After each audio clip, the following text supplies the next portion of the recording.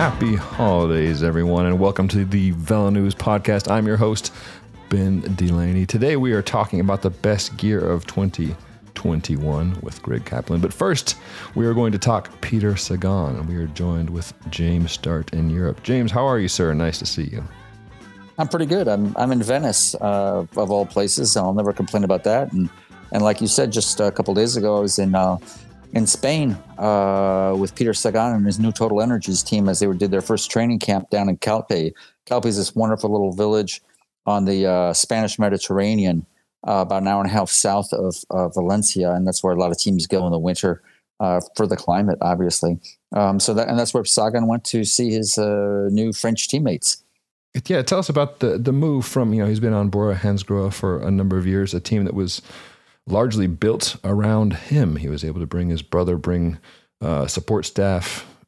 He could have arguably gone to a bigger budget team, but chose to do things his way, as Sagan often does. So what is the thinking, the rationale behind the move to this team, another smaller team? What's his motivation? What is he looking to get out of it? Well, this team is a lot bigger than the Bora Hansgrohe that he moved to 5 years ago. Yeah, good point. They've have 20 years experience. They've had the yellow jersey in the Tour for with Thomas Voeckler twice for like 10 days. So I mean, it's a small team. It's not a world tour team, but they've been capable of great things. It was a choice that he made because he wanted to keep his family together. His family is about 8 people if you consider his soigneur, who he's known since he was a teenager, his mechanic who's worked with him for over Gonchar, his mechanic, over 10 years, his press officer, his brother, obviously, his director sportif, who worked with him for 20 years, off and on. So, it was important for him to keep that family together. And Jean-René Bernadotte, the longtime manager of Total, said, it was a perfect fit because we're looking to grow. So we had room. Some of the teams, some of the big world tour teams just don't have that kind of room to grow. So it was, it worked both ways. And I think everything came together between the two very, very quickly. And, the first training camp was always, mood is always high, but it was definitely a high here on both sides. Jean-René is ecstatic to have Sagan, and Sagan seemed really very happy with his team. His press officer said to me, boy, our first impressions are really strong. I mean, this team is better organized than some of the World Tour teams we've been on. He didn't name names, and that's not what we're talking about. But, he just said, it's obvious that these guys have been together for a long time, and they're very tight. It's a very tight organization. So right now, the mood's very, very high, and Peter's very relaxed, which is, I think, good for Peter. I think that's what he needs when he wants to, have good results. Now, you've been traveling the world shooting bike races for 3 decades. You've also been shooting Sagan closely off the bike at team camps and at different events, having a closer access than a normal race photographer. Could you speak to what he is like away from the television cameras and away from the race scene? Is he less guarded, or is he the same persona that people see on television? Sometimes he reminds me a little bit about like Greg LeMond, in the sense that there's always a hive of activity around him. There's always people. He's always with people, and his friends are always with him, and they're obviously very important for him. And so it's not like you sit down and have a heart to heart. It took me a while. As a result, it took me a while to get to know him. And I don't pretend to really know Peter, but we've worked, over the years. I worked with 100% sunglasses for a year, shooting him, making sure he had images from all of his races. And been with him in the 2019, followed him inside his team, his Slovakian team at the World Championships.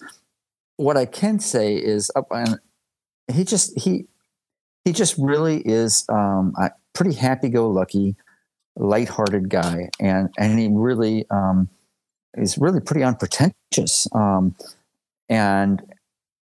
And I think, and the fans, I think, are very important to him. Those are things I've come away with. But for example, like with the press, he often says, "Oh, well, we will see," and he sort of throws questions back at people. And for a long time, I thought that was a sort of way of him kind of keeping a distance. But it's just kind of the way he is. He's putting together a sort of hotel museum spa in his hometown in Slovakia. And we were just chatting about that, and I just said, "So when do you plan to open it?" And he said, "Oh, we will see." He just, I think that's really the way he is. Very lighthearted, and doesn't take things too seriously. Very relaxed, and really very unpretentious. Anytime I talk to him, he's always very polite, answers, always seems nice and is happy to see me.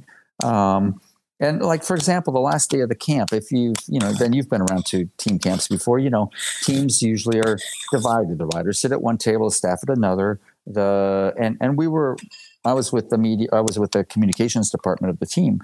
And the last morning at breakfast, I look up, I'm with my coffee, and Peter's just strolling over with his plate of breakfast and he's like, "Hey, can I sit down with you guys?" And, I know Peter enough to know that's kind of Peter, but I think a lot of the people there were surprised to see one of the biggest stars of the Peloton just nonchalantly walking up to a table of people he didn't know that well outside of myself, and just sitting down and chatting. Person. Yeah, sure. Yeah, just saying, "Hey, what's up?" We talked about skiing, talked about his kid,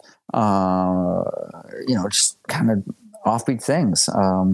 Sure. So I think I that's an example. I think that says a lot about him. It's just being very, really nonchalant and happy-go-lucky, and just like he says, don't stress, right? Yeah, that's not exactly his motto, but why so serious? Why so serious? Yes, yeah, and that is him. Yeah, I rode he had a Fondo in California. He's had a few Fondos in California. Yes. Rode one of the first road Fondo that he put on, and it had his name. And a lot of pros have these things, either current pros or retired pros, and they often will ride them, and they will just I don't want to say they do with the bare minimum, but they'll show up, they'll take photos, they'll do their thing, but they'll typically act the way they do when they're professionals and that other people are taking care of things. I saw Sagan see someone crash during one of his events. Had nothing to do with him, but he clearly took responsibility for it. Like, his first instinct was to jam on the brakes. We were coming downhill. Someone was riding a little over their ability, took a spill, and whereas most people just went on, he took it upon himself to stop, climb back up the hill, make sure the guy was okay, call a support vehicle. Not that was a huge act of kindness, but it was unusual because that's so different than many people's behavior, whether they're just participating for fun or they had their name on it. So, and there were no cameras there. That was not a performative thing. Like, his instinct was like, "Oh, this guy's hurt. I'm gonna go check on him." So, like a normal person. So I appreciate that. Now, James, I know you've got come to really appreciate him. I was gonna say, I know you've got to catch a plane back home to Paris.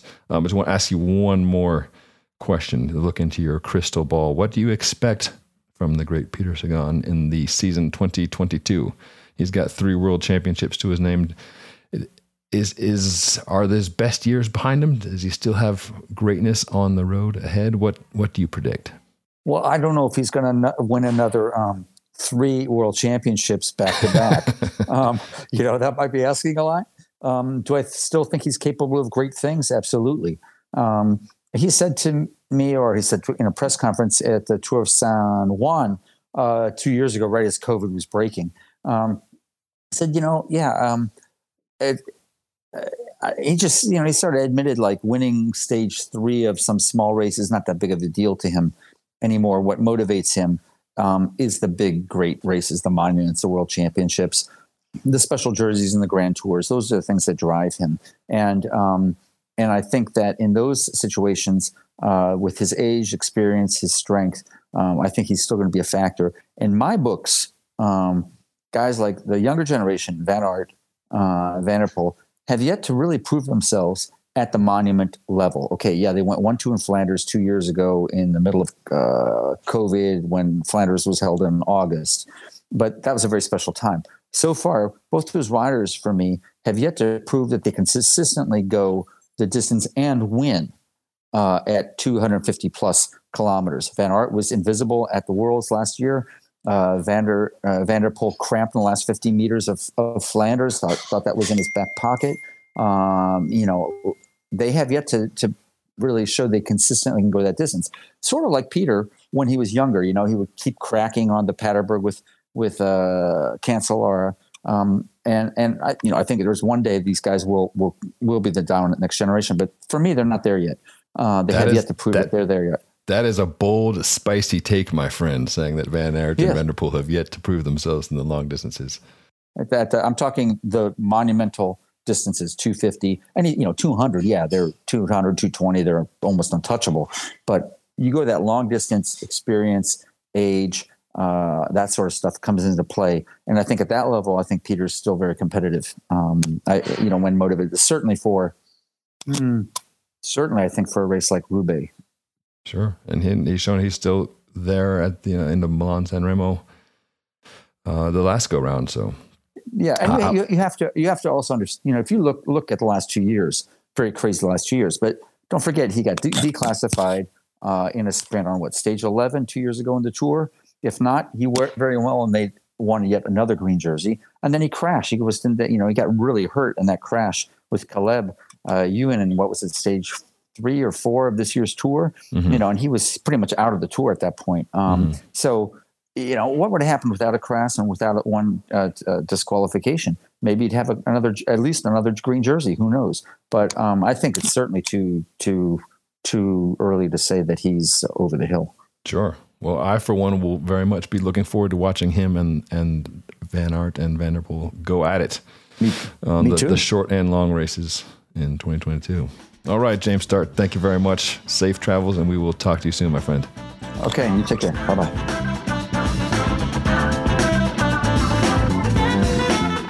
Electronic groups, electronic bikes, and a never-ending onslaught of Zwift in your Strava feed. 2021 was an interesting year in the gear world, and here to discuss the highs and the low with me is Greg Kaplan. How are you, sir? I am good, Ben. Thanks for asking. How are you feeling today? A little under the weather, but that's all right. We're all socially isolated, even for some of our group rides done on Zwift these days, right? Now, for those of you who don't know this is Greg Kaplan's first time on the Velo News podcast. Greg is our web editor in Philly, home of the Philly Bike Expo, formerly home of US Pro. May it rest in peace. Oh, we missed that race. Yeah, and also you were at bicycling before you joined the good ship of Velo News. Longtime bicycle racer, bicycle rider, also a rower and an enthusiast in watching some of the Zwift competitions when a certain rower won Zwift Worlds last year. Now, this show isn't all about Zwift. I'm kind of teeing it up that way, but we've also got a lot of outdoor riding products we are excited about, and today we've got 11 topics to dive into. So let's get right down to it. Some cool gear of the year. Shimano Di2 rolled out this year with 12 speed, Dura-Ace and Ultegra. And in many ways, both groups were refinements of the existing systems. There wasn't anything wildly new and different, although it was semi-wireless. I mean, Greg, was this big news or small news? What was your take on the new groups? I think the big news actually is 12 speed. The semi-wireless is great. SRAM's been doing it for some time, but 12 speed's a big deal for Shimano, and also the new braking technology. Yeah, there's the caliper stance width got a bit wider. Benefit there is less noise. Ultimately, is what you're after for normal conditions when you're out of the saddle moving the bike around, but primarily after hard braking, when things heat up and expand, that space shrinks and is more prone to rubbing and making noise. So yeah, I've certainly noticed that it's coming down a really steep descent into a stop. You're braking hard for 10, 15 seconds. The little cha-ching, cha-ching, cha-ching that you get after, it's still there. It hasn't gone away. I'm a heavy person, but it's definitely less intense and lasts not quite as long. So still not a perfect system. Nothing in the world is, but that was a marked improvement. The ergonomics I have appreciated. Again, not huge changes. It was already a pretty comfy comfy setup there in the hoods, but the hoods are a little bit long. The body is a little bit longer, so you might be able to get one more finger in. And instead of being symmetrical left to right, they curve in a bit, which just kind of fits the natural contour of the hand. More comfy, more better, more clicky. One dorky thing I'm excited about is the integration of D-Fly, which means you can push little buttons on the top of the hoods and your Garmin pages will change. Previous groups and the current GRX group, you can get a little plug-in component to make that work. And I've been arguing with the Shimano folks for years. Like, can't you just build that in? They're like, yeah, but the bike shop's like selling that as an add-on. I'm like, well, no offense to my friends at the bike shop, but I don't care about bike shops. I want the stuff to be integrated. So for this year, that was done. Ask and you shall receive. Yeah. If only were that simple. One battery to rule them all, to drive them all. So different than SRAM, where SRAM's electronic groups have a battery for the front derailleur, a battery for the front that are identical. You can swap if and when your batteries die, and you will be caught out when the batteries die. Shimano retains the single battery that is wired into both derailleurs, so it lasts forever.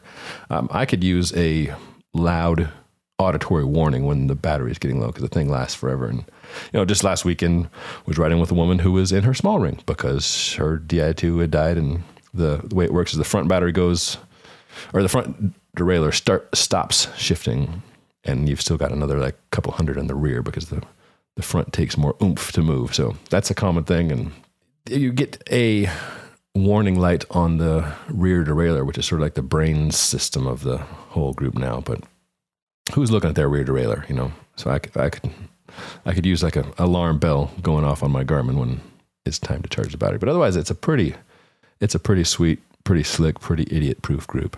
All the new programming is through the rear derailleur too, on the two new top groups from Shimano. And then the charge cable is a little like battery, USB cable that magnetic is what I'm trying to say, not battery. The charging cable is magnetic, snaps onto the back of the rear derailleur. You pull off a little tab, snaps on. It's also the same cable you can use to charge your Shimano power meter, should you have such a thing. So Much more elegant. Another piece of news with new Di2 coming in is that cables are out, at least at the top two Dura-Ace and Ultegra levels, following SRAM there. And if you want the top group, you don't get cables. And we're seeing something similar happen with bikes and frame makers.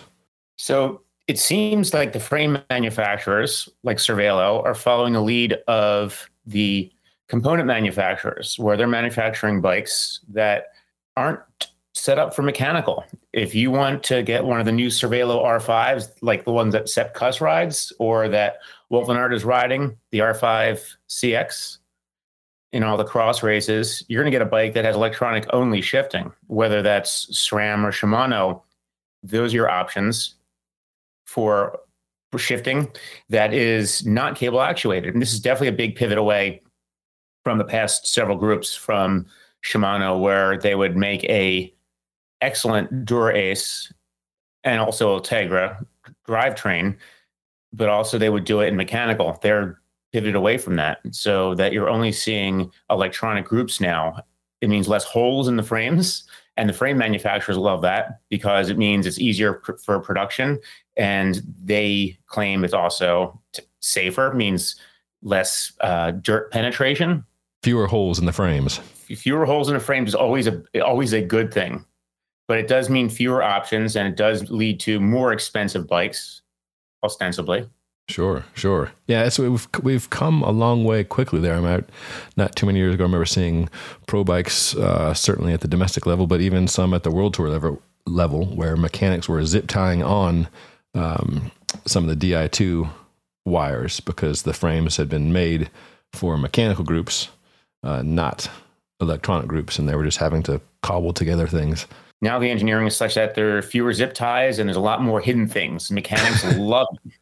Yes. So I'm going to jump ahead to our third trend of the year of integration versus incompatibility.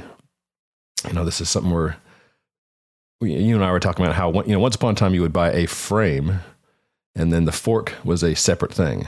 And now we're at the point where it's not just a frame coming from a bike company, but the fork, the seat mast, the bar stem combo is like one piece thing, to the point where there's almost a bit of blowback. Like, we've gone too far. This is getting carried away. But one person's integration is another person's incompatibility.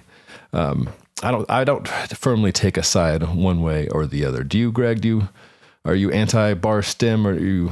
I like the integration. I like a bike. If a bike is supposed to be aero, I want an aero, darn it. And that means full integration. It means that the stem and the cockpit, the rest of the bars, fit in nicely with the top tube, and the fork completely blends in with the down tube. So that requires a lot of work, but they're designing bikes as an entire system, not as piecemeal, so that when you assemble a bike, you know that it's going to be, as claimed, the fastest bike because we made it aero. And that's if you drink the Kool-Aid. Sure. It looks cooler. It makes things harder to swap in and swap out. If you have a certain length stem you are absolutely in love with and it's not compatible with a certain bar, you may be in trouble. Sure. It seems like bikes are becoming almost like mobile phone or computer ecosystems now, where like if you go with Apple, that's fine, but you're going to have a dedicated Apple charger, and it's going to sync with the iCloud, and you're committed to that whole ecosystem, not just one part that will play nicely with others. The walled garden assures compatibility, but it makes things challenging with regards to customization for sure. We saw, one big example of how things can get sideways with full compatibility was with Mathieu van der Poel's Canyon Aeroad snapping on him at a race earlier this year in March. The handlebar broke, and it wasn't just a matter of, we'll just pop on a new handlebar, because the bar stem was one piece, and that was proprietary to that frame set. So that put him and anyone else who had a new Canyon Aeroad, which was subsequently recalled, in a bind for many a month. Folks, don't try this at home and drill out the head tube in your Canyon, like Mathieu van der Poel's mechanics did for him. Yeah, back to your point about fewer holes is a better thing. Yeah, don't. Yeah, so that is a trend that continues, and I'm with you. I like a integrated bike with the caveat that if everything fits you. I mean, that's the big thing, is that if you know all your measurements and have a bike that's dialed in, you're not going to be changing your fit often.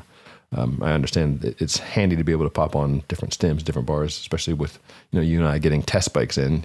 You want to get the thing to fit you, and putting on a new stem, adjusting 4 to 6 bolts is a much simpler thing than putting on an entire new bar stem and running new brake lines and shift lines through that thing. That is a hassle, but I think that can skew our perspective a little bit, as opposed to someone who knows their fit and is going to get a bike that's going to last them for 2 to 5 to 10 years, and their fit isn't going to change, and they're just going to have a beautiful, fully integrated bike all the while. But back to groups. Let's talk more parts. Another big story of the year: SRAM rival eTap Axis bringing wireless shifting to a much lower price point. Your price may vary, but they're advertising it around $1,400, which was substantially less than the top Red, the second tier Force, and also Shimano's Dura-Ace and Ultegra. So it's 12 speed. It's fully wireless. It's got SRAM's new gearing system, so it's a little difficult to compare gearing. So the top gear you could get is a 48 chainring, when paired to its teeny tiny 10-tooth cog, makes it a little bit bigger than a 5211, but a little bit smaller than a 5311. So plenty big on the top, and then you can go all the way down to like a 3536, like lower than 1-to-1 gearing. So great gearing and a lot of small steps in between. What do you think about the new rival, Greg? I think it's every bit as good as the Red. It may weigh a little bit more, and it may not have some of the fancy finishes to it, but it's at a price point that's a lot more approachable, which means we'll see it on a lot more bikes, hopefully soon. and it plays really, really well. It just works. Yeah, for sure. The cost is, about $1,200 less than Force and about 200 grams heavier. But unless you're counting with your credit card or a scale, when you're on there, the shifting feels the same. One thing that I think feels and looks better is the hood shape on the rival ETAP Axis. Instead of the pretty massive silos that Force and Red have that extends up, this is a much smaller, more campy like shape to it. So I appreciated the aesthetics and the hand feel of that. So nice work, SRAM, on the rival ETAP Axis. SRAM also never one to rest on its laurels. SRAM also came out with a gravel potpourri of pieces with its Explore group, XPLR. Vowels are banned these days, so it's only consonants in products. So I rode the XPLR at Steamboat Gravel, where vowels are also banned, SBTGRVL. And loved it. It's a good setup. It was not too different than the ETAP Axis. It's out there, 12-speed wireless, but you have a new cassette on the back. So you've got a 1044 option as well as the 1050, which is huge, or even a 1052 if you want to pull in an Eagle from the mountain bike side. Or if you want, and those are if you're running a single ring. If you want to go 2x, you can run a 1036 or a 1033. So huge range of gears, but with small steps, especially if you've got a front derailleur on there. It's also a gravel suspension fork from sister brand RockShox with the Rudy, and gravel tires, of course, from the Zip brand. And then we had a Reverb dropper post added into the mix. Oh, and Zip wheels too. Everybody in the SRAM family got involved in the Explorer party. So that was a big thing, joining Shimano's GRX gravel specific groups. When Shimano, of course, does not have a suspension fork or tires, but they've had the GRX gravel group for a while. Does Shimano have a dropper post? Shimano does not have a dropper post. So SRAM has a lot of leverage there because they can go to their sister brands, all of them you just mentioned, like Zip, and go, hey, look, we need this wheel, and that's going to be great. And go to Truvative, and we can go grab some technology from them and bring them all under one group. That's a lot of power that SRAM has to innovate, and they're finally putting that together. And hopefully we'll see some of that trickle down into some other groups along the way. And you've also got Time now in the mix, so you've got pedals as well. So yeah, when SRAM goes to a bike brand, they can deliver sort of head to toe gravel pieces to dress up a gravel frame set. Speaking of parts, go ahead. I was going to say, speaking of parts, what about the parts that hit the road, the tires? Always a hot topic. We had it's two points there. One what the pros were doing, and then one what we were up to this year with testing, doing lab testing in Finland. The pro part continues to be interesting in the push towards clinchers and tubeless tires from Tubulars. Now, it's not a brand new story, but it continues to gain momentum and gain traction, if you would indulge my pun. We saw Julian Alaphilippe win a Tour de France stage on clinchers last year. That was a milestone for sure. This year we saw clinchers win even on cobbled stages. And then we saw tubeless making more of an appearance. And you can push some of this off as aggressive marketing from tire makers such as Specialized.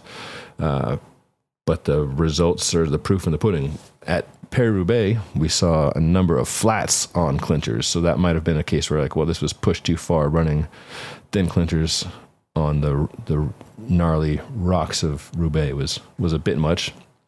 But what tires did we see coming into the Velodrome first in the men's and women's races there? We saw a lot of Continentals. Both men's and women's races were won on tubeless clinchers from German manufacturer Continental in a it was almost, it seemed like it was an upset because every other tire behind them through the top several were also tubeless. And it was a big departure, especially at such a big deal race known for destroying tires and wheels over its entire path. For sure. And yeah, seeing tubeless win Paris-Roubaix Femmes and Paris-Roubaix was big. And like you mentioned, for Continental, in some ways it was an upset because they're certainly not a new tire maker by any stretch, but they were initially very cautious about the whole concept of tubeless. You know, I remember for a few years they were making sealant and selling sealant, but they were not making tubeless road clinchers themselves because like there's the wheel standards. There is no single wheel standard. We don't feel confident putting a tire out there in the market was their stance, 5-6 years ago. And now they're making excellent ones. And as you have experienced, the last batch, again, with Continental's safety mindedness, were terrible to get on and off of some wheels to the point where, Envy, at least for one wheel brand, recommended, please don't use these tires. They're so tight. They can take some wheels out of true as they're cramming down the rim. The last set of Continental tubeless tires I tried before the next generations resulted in lots of swearing, several broken tire levers, nearly several broken thumbs.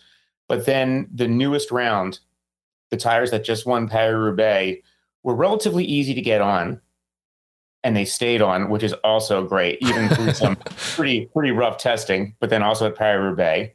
And they feel every bit as good as every other Conti 5000 and even as good as the 4000 before them. They are just a step up from everything else with regards to getting them on the rim, but they feel amazing. We also did 2 rounds of tire testing at Wheel Energy in Finland. One round was with Paris-Roubaix tires. We tried to get a hold of every single tire that was raced there, or at least every make and model, I should say, that was raced there, and came close to achieving that. And then for our second round, tested a whole batch of 24 gravel tires, trying to see what we could tease out by way of how different tire, like rubber compounds, affected rolling resistance, manufacturing methods affecting rolling resistance, and have charts for days on our website. So I'd encourage you all to go check those out of our 2 different tire tests. Those are membership only pieces, not because we're stingy, but because we like to feed ourselves and like to feed our families, and this work is not free, our work nor the work of the folks at Wheel Energy. But there's a lot of cool data that went into both of those tests. So I'd encourage you to check those out. Another piece of big news in 2021 was gear on the body. We're seeing, glucose monitors, internal temperature sensors, and then things like Whoop straps popping up more and more amongst pro teams and then also individuals. Now, Greg, you've been testing some of these yourselves and following some of the technology. What's going on there? The Whoop strap is definitely a step in the right direction. Definitely continues to innovate with regards to not just on the bike training, but off the bike recovery. And Whoop's biggest angle is play hard, you have to rest hard. And the strap helps you monitor how effective your recovery is. But the new strap also does it. It has a couple interesting features. It monitors your body temperature, your blood oxygen saturation, and other elements that go into your recovery. It's kind of crazy how scientific it's gotten, almost like power meters changed how cycling was approached from the late 80s into the early 90s when they matured in the 2000s. Our colleague Jim Cotton took a deep dive into blood glucose monitors. And it seems that's another area where riders are leaning heavily on technology to see how well they're fueled, so that at the end of a 4-hour race, they can think about sprinting more than they think about not crashing. It's kind of crazy just how scientific it's gotten, more science than art, but it's how the athletes are using it. Yes, and I think the analogy to power meters is apropos and interesting in that these tools, whether it's glucose or sleep or heart rate, they're meters. They're measuring things. They're not a tool that's going to make you faster necessarily, but it's just giving you information. Some you may intuitively know, or some you may be surprised to see. But it's brought up the same types of arguments about, is this ruining racing? Are power meters ruining racing? Or is this making us all robots? But and the glucose monitors, just it's visually striking, for one, to seeing this large patch on the back of people's arms, because there's a little needle that goes into the back of the arm. It's technology that was brought over from, at least with the case of the Super Sapiens product, which is not yet available in the US, brought over from, it's a diabetic tool, and not yet allowed for racing, but some riders are using it in their training to see where their blood sugar levels are at any given moment. Is that correct? Yeah, the Team Type 1 riders, which became Team Novo Nordisk, have been using them now for several years. And that technology caught on because if you're going to monitor your blood glucose to prevent any sort of diabetic episode, you can also do it to monitor your performance, which is definitely a big pivot from their intentional design. But why not? We saw when the winner of the Zwift Academy, Maud Odeman, did the team presentation, she certainly had one in her arm. That was noted. And as a woman who has found how to get herself to the top, she got a pro contract with her legs and skills, and evidently that was a tool she had in her toolbox to do so. It didn't make her a better rider. It helped her guide her performance. Just a bit of a rabbit hole. The UCI's Track Champions League just wrapped up. There's supposed to be 5 races. There were only 4, but they had an app to go along with the racing, so fans at home could watch some of the real-time body metrics of these athletes while they were racing. So you could see cadence, you could see speed, you could see heart rate, and you could see power output. And so that was sort of like the next level of these metrics. Of the racers themselves are not paying attention to these numbers while they're racing, especially in track. You can't by rule and by good reason, you can't have a computer head on your bars while you're racing.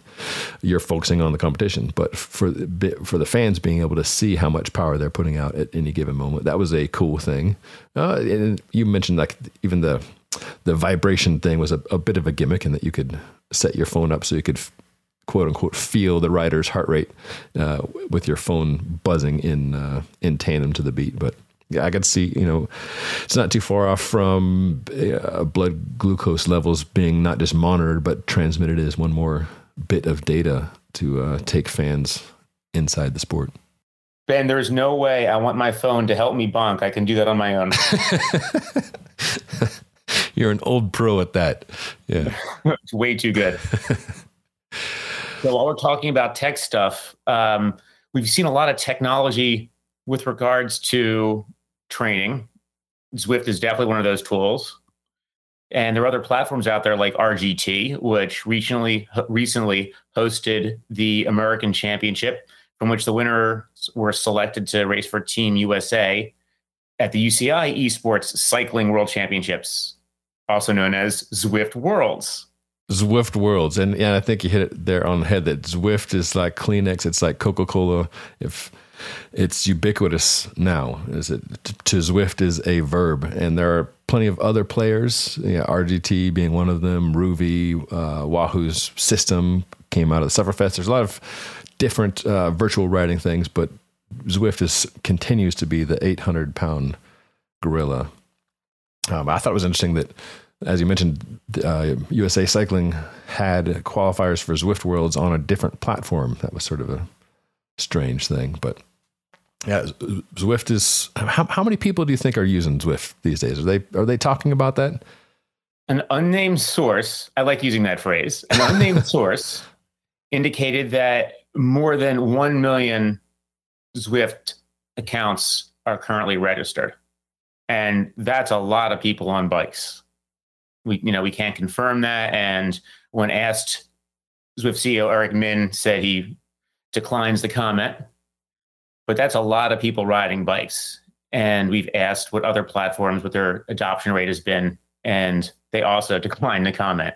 But it just sort of seems, just scrolling through my Strava feed, so many Zwift rides popping up. But I see the Wahoo Sufferfest and the system, in every couple of lines in there. But Zwift, by far and away, has the most users on it, and we're seeing rides, not a single ride, but log on to a Zwift on a Tuesday over this past winter, and there'd be 40-some thousand people riding simultaneously across the world. And I expect to see that again coming up in the cold months in North America. Yeah, for sure. One cool piece of tech I tested recently for Zwift was the Elite Riser. And this is a column platform that you mount your fork to, and it similar to the Wahoo Kicker Climb.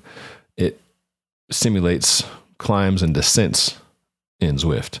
So, take the bike up to like 20 degrees, positive 20, and down to, I want to say negative 10, negative 15.